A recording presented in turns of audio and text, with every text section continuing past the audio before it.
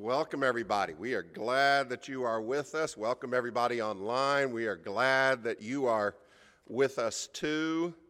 Thank you so much for your endurance and your faithfulness. We appreciate that. This, as we've said week after week, this won't last forever, but we appreciate your being faithful as we get through this together. What good is the church? I mean, really, what good is it? When I was in graduate school of theology, I was training to be a minister. We were asked to answer that question, to write about it, and to discuss it with each other. And when I came to begin teaching at Oklahoma Christian, the Bible professors and I again asked that question: what good is the church? What's it for? But there is a new flavor to that question because of what's going on right now in our world. What good is the church? COVID-19, the pandemic, has pushed so many people into sampling church online and having to do that for safety reasons and health reasons, that way more people than just seminary students and Bible professors are asking the question, well, what good is it anyway? I have to admit, this is confession time. I have to admit, when we were on pure online mode, there was, I probably shouldn't even be telling you this, there was some pleasure to being able to come and sit with my mug of coffee at my kitchen table and, click on the screen to access. What good is the church? Well, the answer to that is multitudinous. A computer can't baptize you.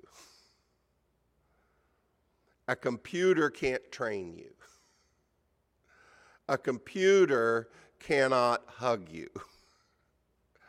A computer can't effectively rebuke you.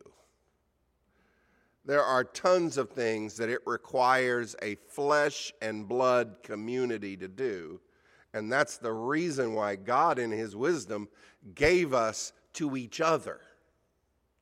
There have been lots of movements to say Christianity is all about you and your personal relationship with Jesus, but they've always been limping because they only have one leg. The church is essential to God's plan for a lot of reasons. In our bulletin today, there are 3 reasons already showing in the announcements. Reason number 1, Wilshire is starting a new program, the Food Bank. We're actually having a meeting about that right after worship. Is that still happening? Right after worship, the Food Bank. This is something that's been in the planning stage for at least 2 years that I know of. It's really an important thing, and it's an important way for us to be able to be an ongoing service to our community. A computer can't do that. A church can do that. We're also doing our school supply giveaway. That was actually started by university students at Wilshire over a decade ago, and it's an ongoing service that we do to our local community. And a parking lot pizza drive-through, maybe less significant, but still pretty cool. That's happening Wednesday night. That's what church is good for. Let me tell you something else I think church is good for, and that relates to this sermon series that Jeremy cooked up and roped me into. Jeremy asked us to think about for these next few weeks, what are all the ways that God has come up with to get us to grow to become the image of Christ, to take on the shape of Christ in our lives, to be more and more like Christ. And there are a lot of different ways that God has arranged so that you, as a Christian, a baptized Christian, wherever you start when you are baptized and take the name of Christ, God has several things that He wants to do in your life to help you over time look more like Jesus. But the church is one of the things that he uses to make that happen. It is essential to his plan. And so today I want to just focus on some of the things I think Scripture tells us about how the church helps us turn into the body of Christ. If you've got your Bibles, where I want to spend our time today is just in 1 Corinthians. There are tons of places we could go. There always are. But today, 1 Corinthians. And online, I can't see you, but in my mind, I'm watching you. So open your Bibles to 1 Corinthians, please. 1 Corinthians chapter 1, Paul addresses a problem. The Corinthian church was not the best church, but because it had problems, we get an insight into the things that needed to happen. And in 1 Corinthians chapter 1, starting in verse 10, Paul begins to address one of the problems at the Corinthian church. He says this, I appeal to you, brothers and sisters, in the name of our Lord Jesus Christ, that all of you agree with one another in what you say, and that there be no divisions among you, that you be perfectly united in mind and thought. My brothers and sisters, some from Chloe's household have informed me that there are quarrels among you.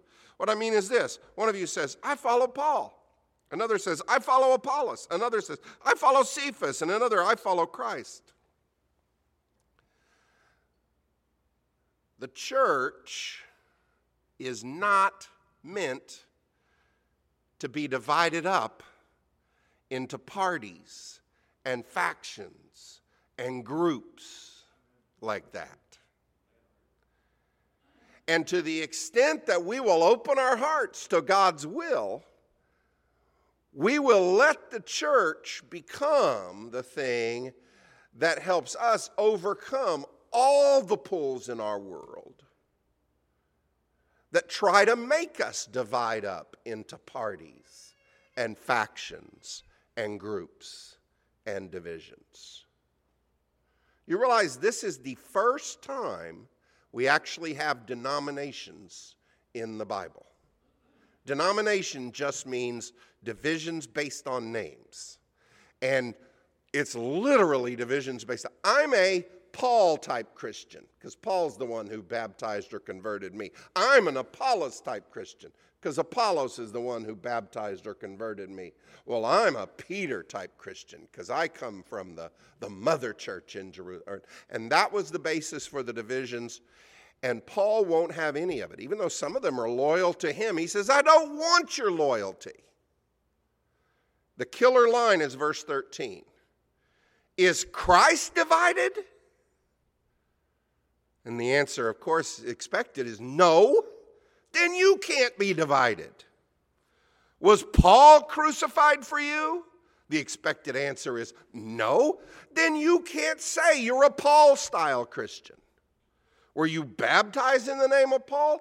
The expected answer is no. Then you can't claim to be a Paul-style Christian or an Apollos-style Christian or a Peter-style Christian. You can't claim those things. Jesus is what the church is all about. And I don't care where you come from today in the 21st century. I don't care if you're rich or poor. I don't care if your background is religious or just totally sinful or whatever.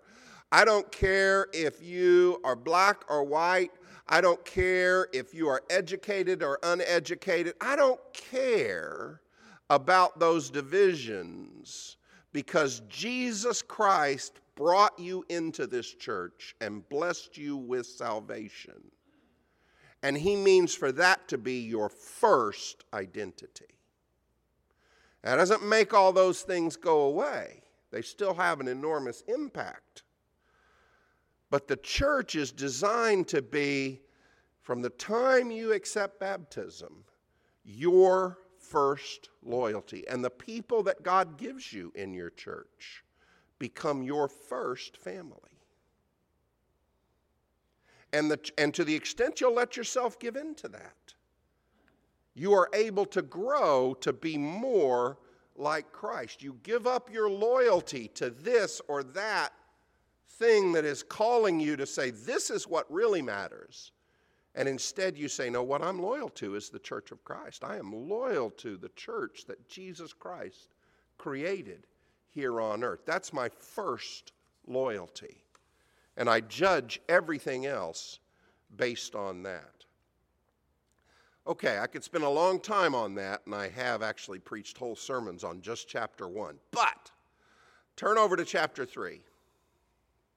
Chapter 3 is all about growth. It's all about what it takes to not be a baby, to grow up, to no longer be an infant. It starts out saying, I wish that I could give you more than what I'm able to give you, but you guys are still infants. I couldn't feed you on solid food back then. I still need to give you milk because you're still divided. You're still claiming, oh, I like Paul better than I like Apollos. No, Apollos is better. And you're fighting over those kinds of things that human beings, mere human beings fight over. And that shows that you still haven't really grown up into the full understanding of what Christ is all about. Christ is designed to pull you away from your earthly loyalties so that everything gets more and more united as we draw closer and closer to Christ. Look down at verse 11. For no one can lay any foundation other than the one that's already laid, which is Jesus Christ. The foundation that this church is built on, that every congregation needs to be built on, is Jesus Christ. And if you ever detect that the Wilshire Church of Christ is shifting foundations to something else, then you need to move churches. I'm not joking about that. I understand that would cost me my job. My job's not worth that. The only worthwhile foundation of any church is Jesus Christ. The only thing that makes church worthwhile is that it connects you to Jesus Christ. I know that sounds really simple. I could not be more serious. And I believe it is deep and profound to take that in and to believe it. I am grateful that the people who've gone before us in this place believed in Jesus and have worked hard to build this church on the foundation of Jesus Christ. There are other churches out there that are built on that foundation.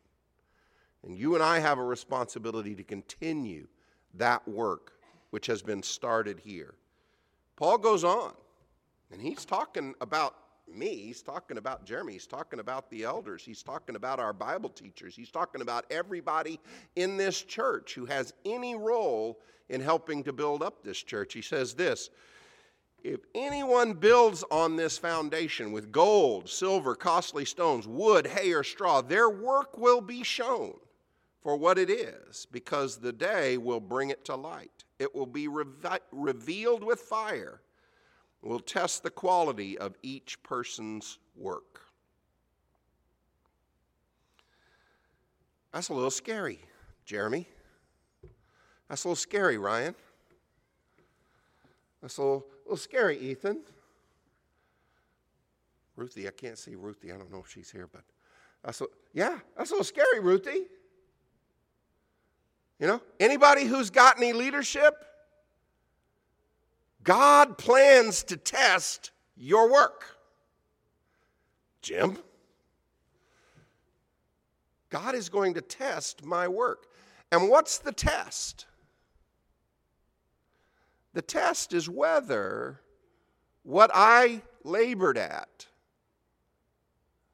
was in service of something worthy, gold, silver, precious stones, or whether it was in service of something that just cannot stand the test of God's judgment. There are tons of calls for church leaders to chase after all kinds of things. chase after the approval of the world, chase after the appearance of, worldly success, chase after this or that or the other political agenda. There are all kinds of things that the world is calling on the church. Make yourself useful, church. Let me tell you something. One of Paul's themes in 1 Corinthians, if you go back and read starting in verse 17 of chapter 1, one of Paul's themes in 1 Corinthians is, don't trust the world's vision of what's useful. They got it wrong about Jesus. They constantly get it wrong about what God's wisdom really amounts to. The church is actually the real source of wisdom in the world. And so let the church be the church. Let the church proclaim the gospel of Jesus Christ and Him crucified. And so, when I stand before God and His judgment, I know that all of my preaching will be judged based on how much I got across the story of Jesus Christ and Him crucified. How much I helped you to get connected to Jesus Christ and Him crucified. Ruthie, when you stand before God, your Bible classes and the ones you helped to organize, that's the way they'll be judged. And Ethan, when you stand before, that's the way your singing and song leading will be judged. All of us, whatever leadership we exercise, that's how it will be judged. How much did it build on that foundation? Jesus Christ and Him crucified. The amazing thing is that if I give myself to that, if I give myself to that pursuit, if I believe that what the church is about is the key to living a wise life and to being a wise person, if I give myself to that, then bit by bit and step by step, my life starts to resemble the life of Jesus Christ in the world. If I give myself to that ministry, then in return, my life starts to change. It can't help but change. A passage we didn't have time to read for our scripture readings, but I want us to look at. Turn in your Bibles over to chapter 8. Chapter 8 of 1 Corinthians.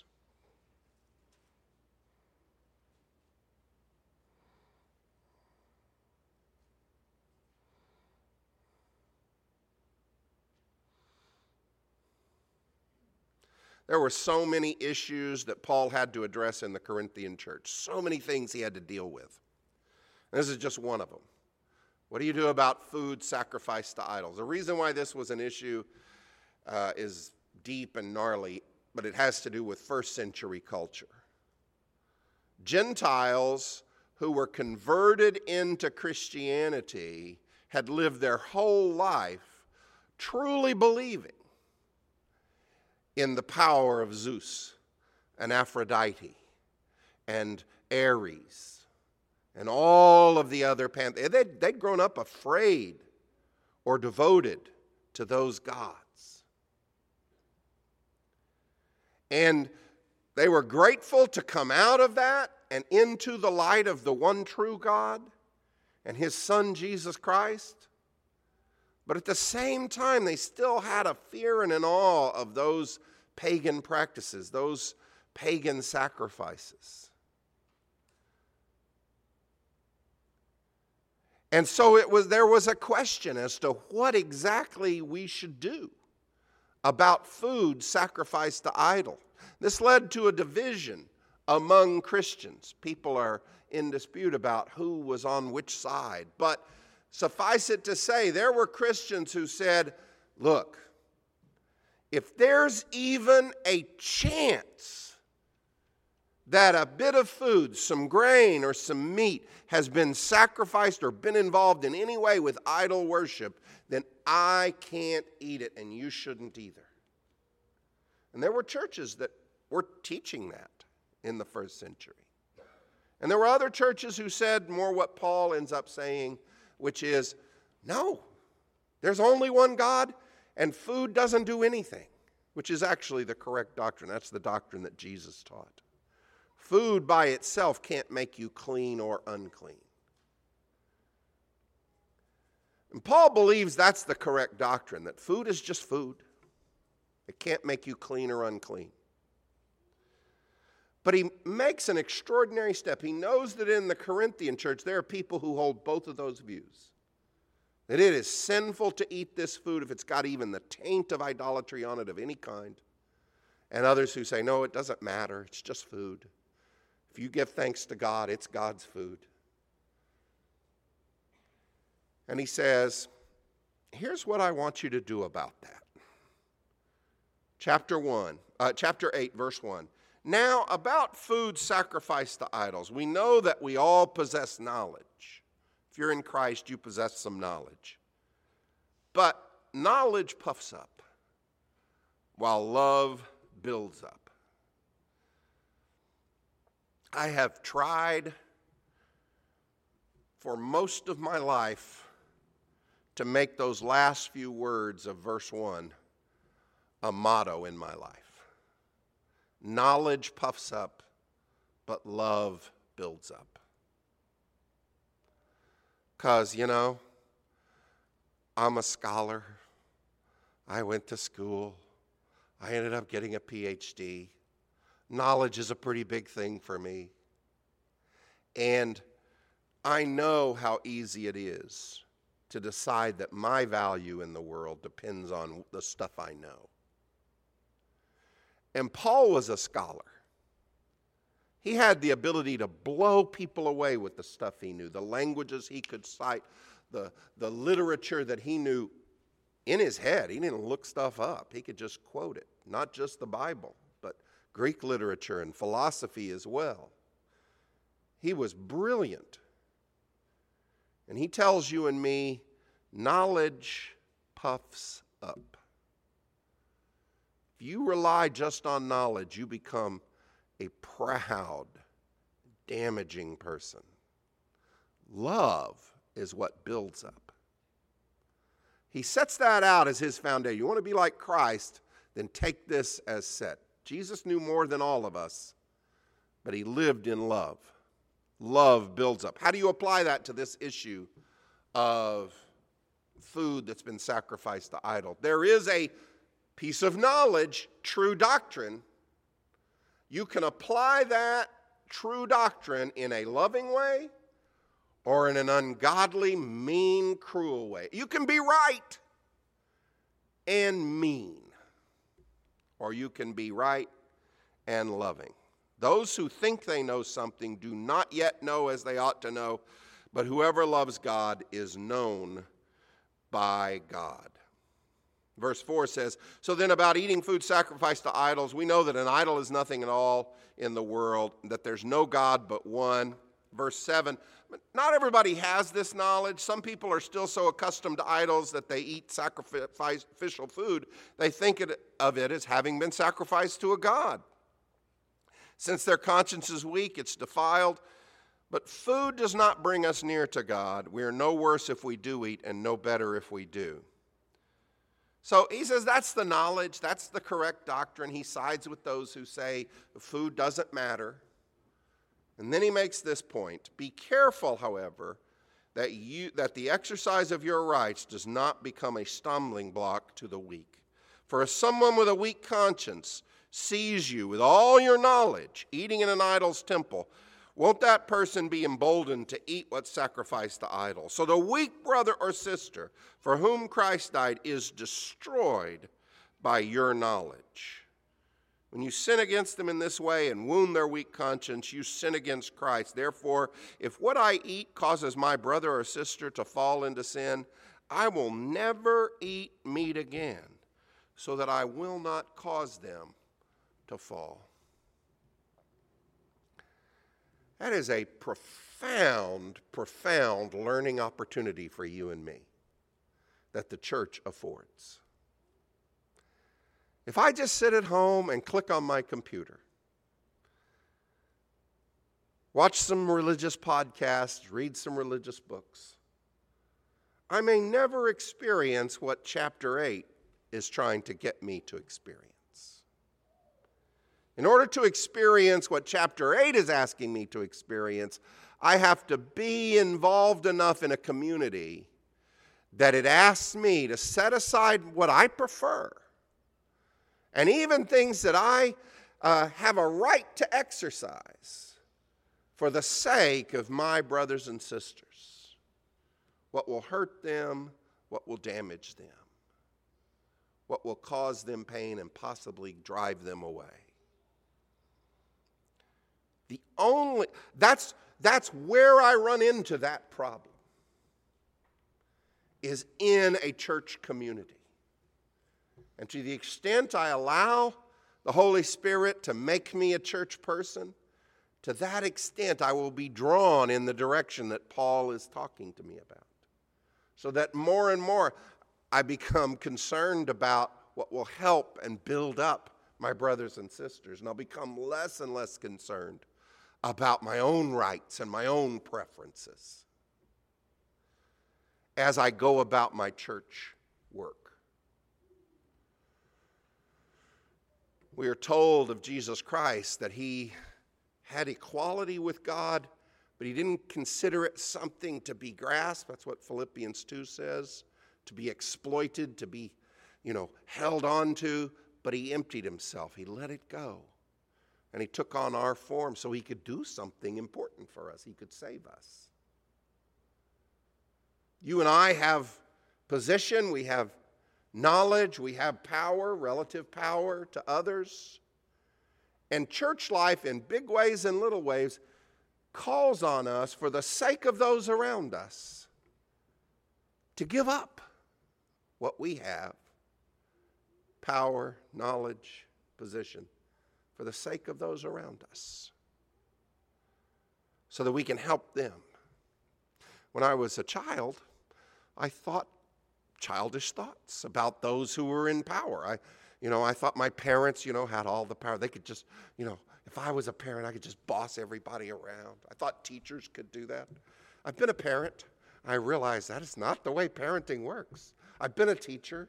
I realize that's not the way being a teacher works. I thought preachers, had all kinds of power. Being a preacher is not a very powerful position, it turns out. I spend, Jeremy, how much time do you spend thinking about what you want to preach?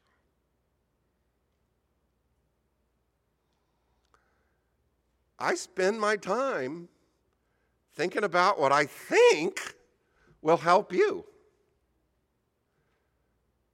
The elders spend their time. I've been in a lot of meetings. It takes a lot of time to do this, by the way. Thinking about what will help you. I know the Bible school teachers do the same thing. They're not thinking about, I wonder what I would like to have in Bible class for these 2-year-olds today. They're thinking about what will actually help the 2-year-olds. Church will do that for you. You put aside what you want, what you desire, for the sake of those around you. That is one of the ways that being in church will help you grow up into the image of Jesus Christ. It's what he did.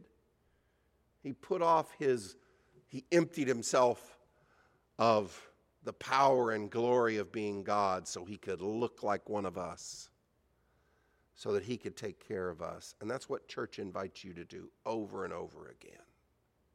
That's why we need church. It's one of many, many reasons why we need church. To be in the image of Christ means that I love you. And I put your needs above my wants. Jesus Christ is our Savior. He has sacrificed so that we can be saved. But once he saves us, he asks us to begin to allow his Spirit to indwell us so that our lives can begin to look like his life.